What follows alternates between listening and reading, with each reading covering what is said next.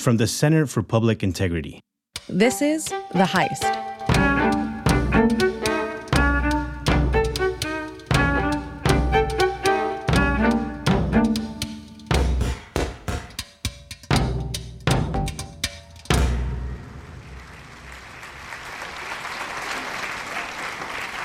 It's November 2017. We're at the Four Seasons Hotel in Washington, D.C. There's an auditorium full of executives in suits. They're attending an annual networking event for CEOs put on by the Wall Street Journal. Trump's tax bill, the Tax Cuts and Jobs Act, hasn't passed yet. It's just been introduced into Congress, and if passed, it would slash corporate income tax rates by 40%. The Trump administration is promising that those savings will trickle down into the economy in the form of jobs, pay, and investment into the private sector. Thank you very much again for being here. Thank you very much, Gary, for joining us. Bright and early. So the topic of this session is taxes, taxes, taxes. Gary Cohn walks onto the stage. At this time, he's still the director of the White House's National Economic Council, and he's also one of Trump's main economic advisors. He's at this conference in front of all these CEOs to promote the tax bill and to reinforce Treasury Secretary Steven Mnuchin's promise that the estimated $1.5 trillion bill will end up paying for itself. Other questions for Gary Cohn? Towards the end of his presentation, Cohn takes some questions. Wall Street Journal editor John Bussey grabs the mic, and he turns to the audience of CEOs. Can I ask you all a quick question? If the tax reform bill goes through, do you plan to increase investment, your company's investment, capital investment? Just a show of hands, the tax reform goes through? By capital investment, Bussey means spending the money on new buildings, factories, equipment, the sort of things that Republicans promised the tax cuts would do. But even though the place is packed with dozens of corporate executives, only a few hands go up. Okay. Why aren't the other hands up? Why aren't the other hands up? John, I've got a question. With the House set to vote on the tax reform proposal, a bit of an awkward moment for White House Chief Economic Advisor Gary Cohn yesterday. The Trump White House has argued that the proposed tax cuts would lead to increased private sector investment, but the idea seemed to get a mixed reception at a meeting of the Wall Street Journal CEO Council yesterday. Watch this. As we know, the tax cuts passed anyway. And we also know that not only did the tax cuts not pay for themselves as promised, they did not spur a lot of capital investment. In other words, it was a giveaway of hundreds of billions of dollars to corporations that will be paid for by future taxpayers, by us. I'm Sally Herships, and this is The Heist from the Center for Public Integrity. This is our first season, and we're doing a deep dive into how power works in Trump's America. In this episode, we follow the impact of the 2017 Tax Cuts and Jobs Act, and we ask, are American workers and investors actually better off as a result? To tell this story, I'm joined by Andres Caballero, a reporter and documentary filmmaker. In this episode, we're going to focus on one company, American Airlines. And we're going to follow how it handled its money leading up to the 2017 Tax Cuts and Jobs Act. And afterwards, what they did with their extra tax bonanza. Also, we'll follow the company into the current pandemic, when it received billions of dollars, becoming the biggest recipient of stimulus money among major U.S. airlines.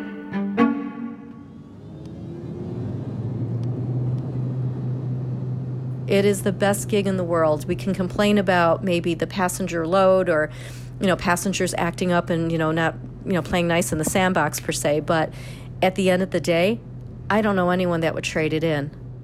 Deborah Volpe has been a flight attendant for 33 years. She remembers wanting to become a flight attendant when she was 9 years old. And United Airlines had the commercial, I'm leaving on a jet plane.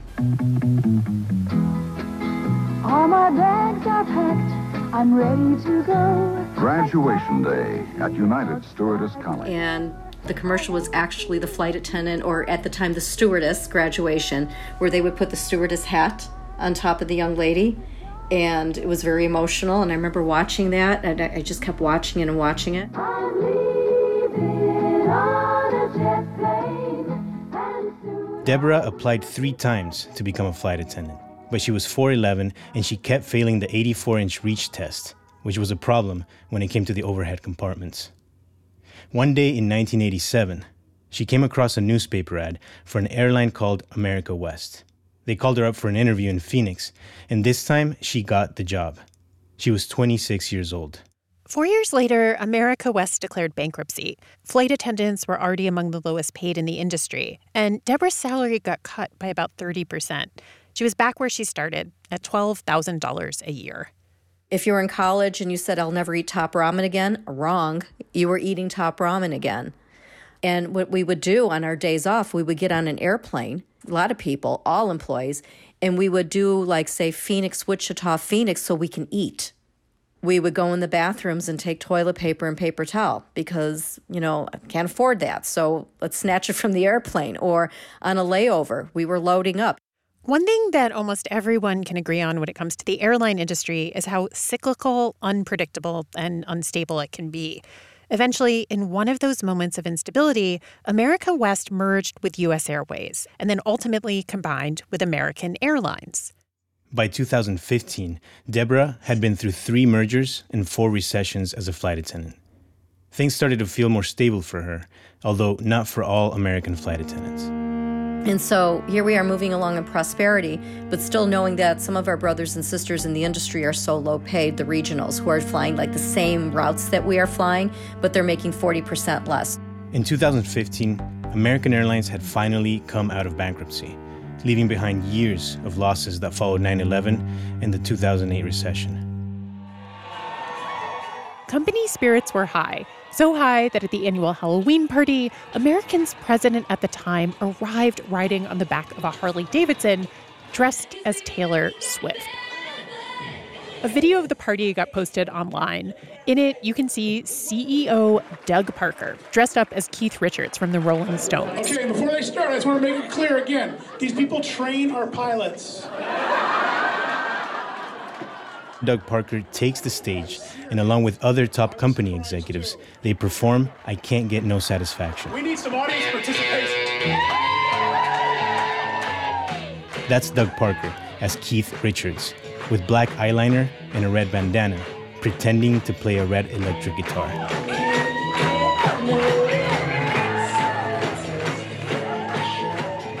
In the years that followed, nothing spoiled the party. The company continued raking in billions in profits. By then, American was flying more passengers than any other airline in the world. Parker was feeling bullish about the airline's future, and he tucked it up in ads and TV interviews. We're ready for our close-up with more new planes than any other airline in the world. Since the merger that we did with U.S. Airways 3 years ago, we've been producing profits, on average about $5 billion a year pre-tax. That feels like the new reality, and that old stuff in the past that we've gotten cured. And so we think we have a business now that's going to be profitable in good and bad times.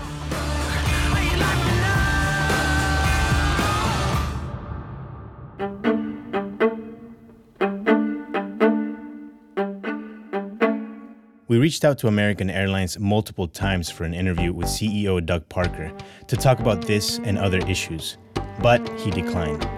President Trump about to appear on the south lawn of the White House. You see it right there, surrounded by Republican members of Congress to celebrate the passage of their massive $1.5 trillion tax plan. We are giving them a big, beautiful Christmas present in the form of a tremendous tax cut. It will be the biggest cut in the history of our country. It'll also be tax reform, and it'll create jobs. It actually wasn't the largest tax cut in history, but it was big. Days later, a lot of corporations started announcing employee bonuses. American Airlines is the latest U.S. corporation to jump on the bonus bandwagon, announcing today that all employees would be getting a $1,000 bonus. And that was the first time that Deborah Volpe heard of the tax cuts. If it's $1 I was never supposed to have, I'm grateful, I'm blessed, it's all good, right? But where's the rest of this going? All we got was $1,000. So now you're sounding ungrateful for $1,000. And you're not ungrateful, but you're also looking and saying, come on, it's a bit greedy in a way. Show us how you're putting it back into our company and back for us, your frontline employees. It was around that same time that Deborah remembers seeing the now infamous picture of U.S. Treasury Secretary Steven Mnuchin.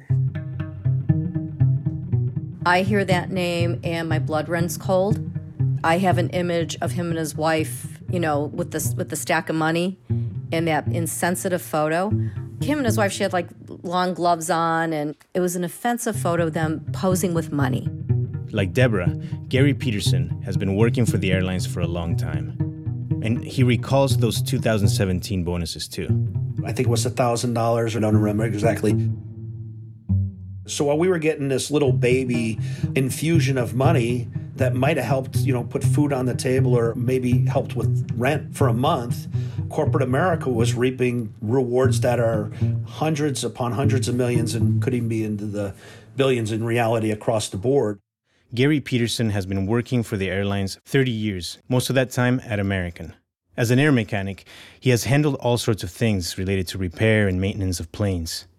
He first heard of the tax cuts through TWU, the union that represents American Airlines mechanics.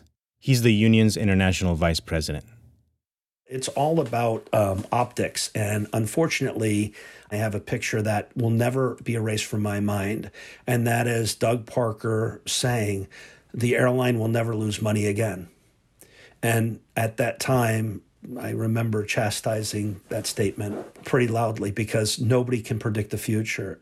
When you're taking in billions of dollars and you're not saving for the future, they're buying new airplanes, they're building new buildings. Gary's talking about American deciding to demolish its old headquarters in Fort Worth, Texas, and to build an entirely new $350 million campus. It also upgraded its first-class lounges and its fleet. So you could say American was doing exactly what the tax cuts were intended for, reinvesting in the company. That's not exactly what happened, but we'll get to that later. In the meantime, what was clear is that American wasn't investing in its employees. We have workers in the airline industry. They have to go and get welfare to put food on the table because their wages are still so low. To bring up those wages, Gary's union had been in contract negotiations with American for at least a year. Months after the tax law was passed, more than 80 members of Congress signed a letter addressed to CEO Doug Parker, urging him to conclude negotiations and ensure that all employees earn a living wage. They also pointed at the thousands of American regional workers, like gate service agents and flight attendants, who were making less than $10 per hour. And Parker seemed to be receptive to the need to pay workers better. He actually got some heat from investors for advocating to raise wages. And mechanics were demanding raises, better benefits, more time off.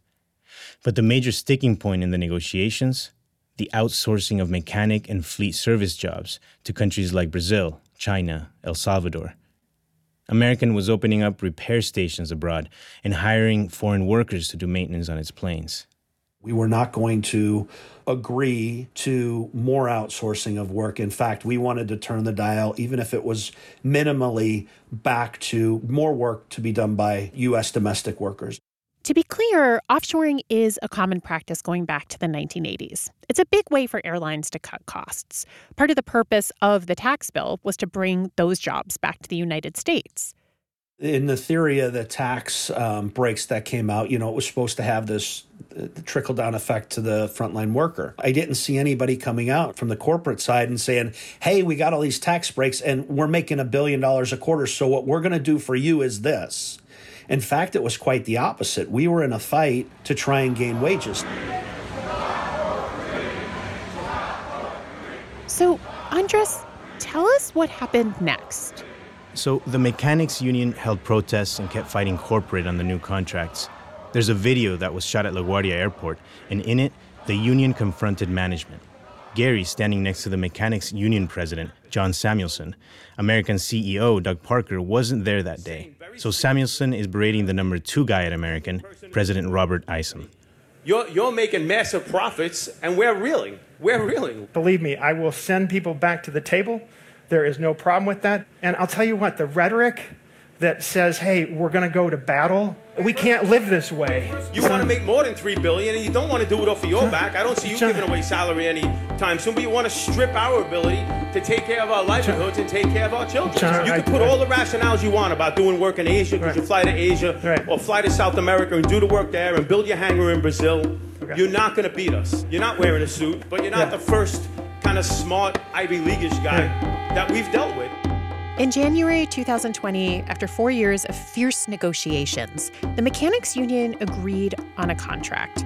It included better pay, more time off, and a cap on Americans' ability to outsource maintenance work. This was a big victory for Gary's union. Ultimately, after several years, we made those wages, but for 4 years, they were putting that money into their pockets. So again, how much of that did we really reap out of the tax break, and how much did the company actually keep pouring into their own coffers? So what exactly had American Airlines been doing with the money it saved from its tax break? We'll find out after the break. I want to recommend a great podcast, Reveal from the Center for Investigative Reporting and PRX. Facts matter now more than ever. Every week, Reveal exposes corruption, deception, malfeasance, and inequality. And they dig deep, like their recent 8-part series, American Rehab, which uncovered tens of thousands of people desperately in need of help for their addictions. But instead of getting treatment, they were sent to work without pay, sometimes at big corporations. The New Yorker called the series riveting, urgent, and mind-bending. For some of the best reporting out there, subscribe to Reveal wherever you get your podcasts. I mean, as soon as I heard the tax cut announcement, having been in the weeds and knowing what corporations do with it and they get their cash, it was throw up your arms, roll your eyes back in your skull. Arnie Olson has been an accountant for 35 years. He founded Worm Capital, an investment management firm in Los Angeles. And he's been following American Airlines for more than a decade now. I knew what they were going to do with this cash, which is send it away to the stock market for buybacks. When a company does buybacks, it means it's repurchasing its own shares from the stock market. This reduces the number of shares and it makes the price of the remaining shares go up. Until the early 1980s, buying back shares with corporate money was considered borderline illegal because it was thought of as stock manipulation. But in 1982, the Securities and Exchange Commission adopted a rule that gave the green light for corporations to do stock buybacks. It's something corporations do when they have extra cash on their hands. In 2018 alone, U.S. corporations bought back more than $1 trillion in their own stock. According to the Securities and Exchange Commission filings, between 2014 and 2019, American Airlines spent nearly $12 billion on stock buybacks. American Airlines executives, without asking shareholders, on their own, went behind closed doors and decided 5 consecutive years to take out roughly 20% of the company's value in cash. These guys decided in secret, presumably looking at their incentive compensation. So let's check in with Doug Parker, the chairman and CEO of American Airlines, hear more about how the company's doing and where it is headed. Mr. Parker, welcome back to Mad Money. Thanks, Joe. Thank you, Doug. Great to be here. Well, Doug, obviously you think that the stock's absurdly cheap because I understand that you decided to take your pay in American stock. I did. Well, one, as a CEO, I think I should be compensated in the same currency that you're compensated in, which is our stock. Okay. Second thing, I think it's a great indication of how the industry's changed. The fact that an executive is willing to accept airline stock as a currency to be paid. I know, that would be inconceivable. Yeah, no kidding. I would have done it 5 years ago. But the reality is now we have an industry that's a real business. And, I don't think there's any chance that the stock is going to be nearly as volatile as it's been in the past. I think it's a real currency, and I'm happy to be paid that. No, Since he became CEO of American Airlines in 2013, Doug Parker has taken home a total of $150 million from selling his American shares. Last year alone, Parker made $12 million. That is 195 times more than the median salary for a typical American employee. Ultimately, the more buybacks American Airlines does, the more money its executives are able to make by selling their own stock in the company. And as long as the economy and the stock market are strong, then the company could stay afloat. So to sum things up, American had been doing stock buybacks for years. And when the company got a big tax break from the 2017 law, it took the windfall and it kept doing buybacks. It also invested in those new airplanes and buildings, but that was paid for with $24 billion in new debt. And all of this meant that American was not saving up for the unexpected. Doug Parker knew this, but he has a long history of shrugging it off. Here he is on C-SPAN way back in 2006 when he was CEO of U.S. Airways. Doug Parker, do you worry about an avian flu epidemic? And could the airline industry take another 9/11? Well, we all worry about an avian flu epidemic. I'm not exactly certain what to do about it. My guess is we all would be working together as we did after 9/11 to figure out what we can do to save the industry. Do you see a government role in that? We're all speculating as to what indeed, the severity of what we're talking about. So if we got to something where, people just would not fly, certainly we would need some help. But I don't think we're headed anything like that. The first time Deborah heard about COVID was while she was on a layover in Paris. Spread of the mysterious coronavirus. World Health Organization. 3 cases have been confirmed in France. That's the first time the virus has been identified. And you have it in the back of your head saying, okay, well, we've been through SARS, we've been through the H1N1, okay. By then, it was already the end of January. She was in London when she started feeling sick. Hacking, low-grade fever, didn't think anything of it. 2 antibiotics later. And my friend of mine, she's a nurse practitioner, she treats me, and she's like, "You're still coughing?" I'm like, "I can't shake this thing." She was still functional, so she continued to fly. There weren't a lot of COVID tests available yet, so we don't know if she actually had the virus. But she was angry at the company's lack of safety guidance and protocols. So far, she has lost 2 fellow flight attendants to COVID. By March of this year, most international and domestic flights had been canceled. People just stopped flying. You get off the airplane and it is a ghost town. You see some people here, but for the most part, you could just look down the concourse and not see any traffic whatsoever. By April, the airline industry was operating at around 30% capacity, and American Airlines was losing $70 million per day. Employees were also being offered early retirement and buyouts. It's easy to be an airline when there are blue skies ahead. But in our 94 years, we've weathered many hard times. Coming out the other side, always better, always stronger. These times are challenging, like nothing any of us have ever seen. As the economic crisis unfolded last April, American sent a video of Doug Parker to its customers. This week, we were fortunate to receive payroll support from the U.S. Department of the Treasury. These funds will be used to support our team through the summer and into the fall, funding team member salaries and benefits and keeping American flying. The top 4 airlines combined had spent $45 billion on buybacks in the past 5 years. When the pandemic hit, they'd lobbied the federal government for a bailout of nearly the same amount, $50 billion, which the Treasury approved. American got almost $11 billion in the form of grants, and almost half of it in a loan to be finalized later this year, more than any other airline. But those government funds came with restrictions, like prohibiting the use of money on stock buybacks or dividends. Parker was asked about that in an interview with CNBC. Doug, they say that beggars can't be choosers, but restrictions on buybacks, dividends, executive comp, the government warrants, do you see those as limiting in the year to come?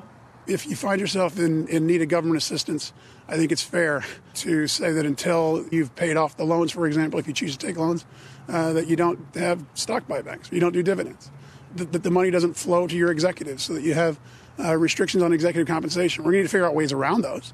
But those are absolutely fair things that we were asked to do, and we're certainly not complaining about them. So even with billions from the government in pandemic aid money, as of this fall, American is still in big trouble. The company is desperately trying to raise even more cash to pay off its debts and avoid bankruptcy. It did not help American Airlines that they spent billions on buybacks. Did not help the company at all. It did not help their employees. They didn't pay off new airplanes. They didn't contribute a lot of cash to the pension that they could have. So the pension funding is in question. So, Andres, we've been mostly focused on American employees. Tell us what this means. Yes. Besides employees now being in limbo, investors and shareholders also ended up losing.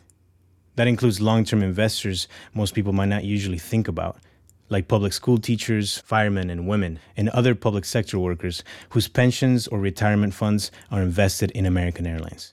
If they think buybacks are good for Texas teachers and Florida teachers and California teachers, please, executives, come on out and explain why.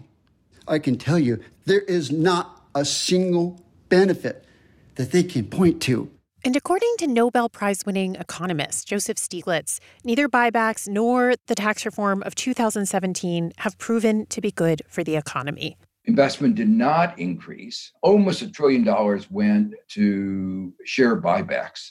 Wages increased a minuscule amount. And growth, by the time the pandemic rolled around, growth was already at an anemic level.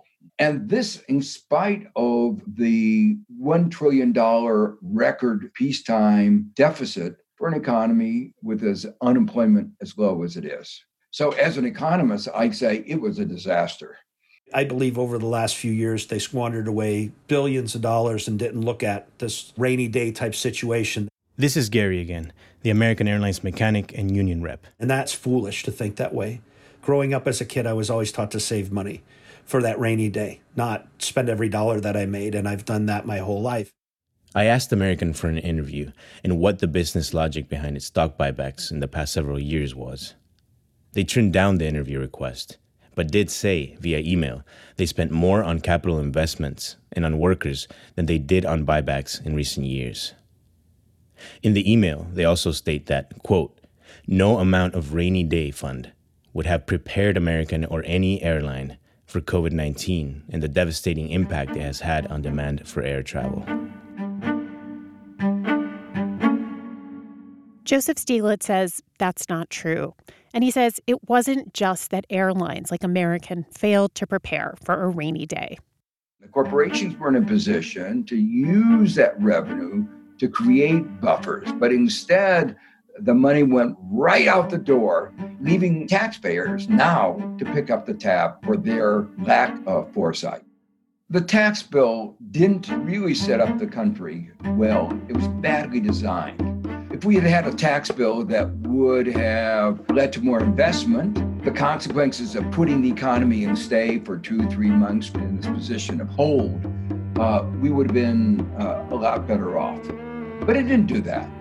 If we had said to the corporations, you can't use that money to buy back your shares, then they would have had a larger buffer to protect themselves against what has now happened. Here's Gary, the mechanic again. Would have bought a lot of time, especially in the environment we're in with what they did have on hand, cash flow, just to know that extra money was available to them. And so we're on the wrong side of that equation. And that's because as a worker, you have no say in what the executives decide. When I spoke to Deborah, it was May, and she was already worried about the possibility of layoffs. She has seniority, so she would not be among the first to get laid off, but she worries a lot about her coworkers. For those of us at this stage of our career, some people were looking to retire in the next year or two. That's not going to happen if their 401ks or their retirement is not where it needs to be. What does that mean for someone who's on an extended medical leave dealing with cancer? Are they coming back to something? I believe we will come out of this. It's going to look different. The financial stuff, I'm going to figure it out on the backside because we're going to shrink. And to have that at this part of my career, I should be skating at this point. I shouldn't be climbing uphill. Deborah took a couple of months off after losing 2 close friends mid-pandemic. She needed time to clear her mind and focus on her own health. But she was able to keep her job, and she started flying again in October. But not all American workers have been so lucky. The government aid to airlines covered partial worker salaries through the end of September. At the beginning of October, American Airlines furloughed about 20,000 workers, although it said that could be reversed if Congress is able to agree on a new aid package. In a letter to employees, Doug Parker wrote, I am extremely sorry we have reached this outcome. It is not what you all deserve. Next time on The Heist, the coronavirus hits. Small businesses are in crisis, and the government says it's stepping in to save the day with a program called PPP. It's pretty clear that the PPP process was run in a way that pushed needy small businesses to the back of the line while prioritizing the influential. Nobody reached out to me. Nobody helped me.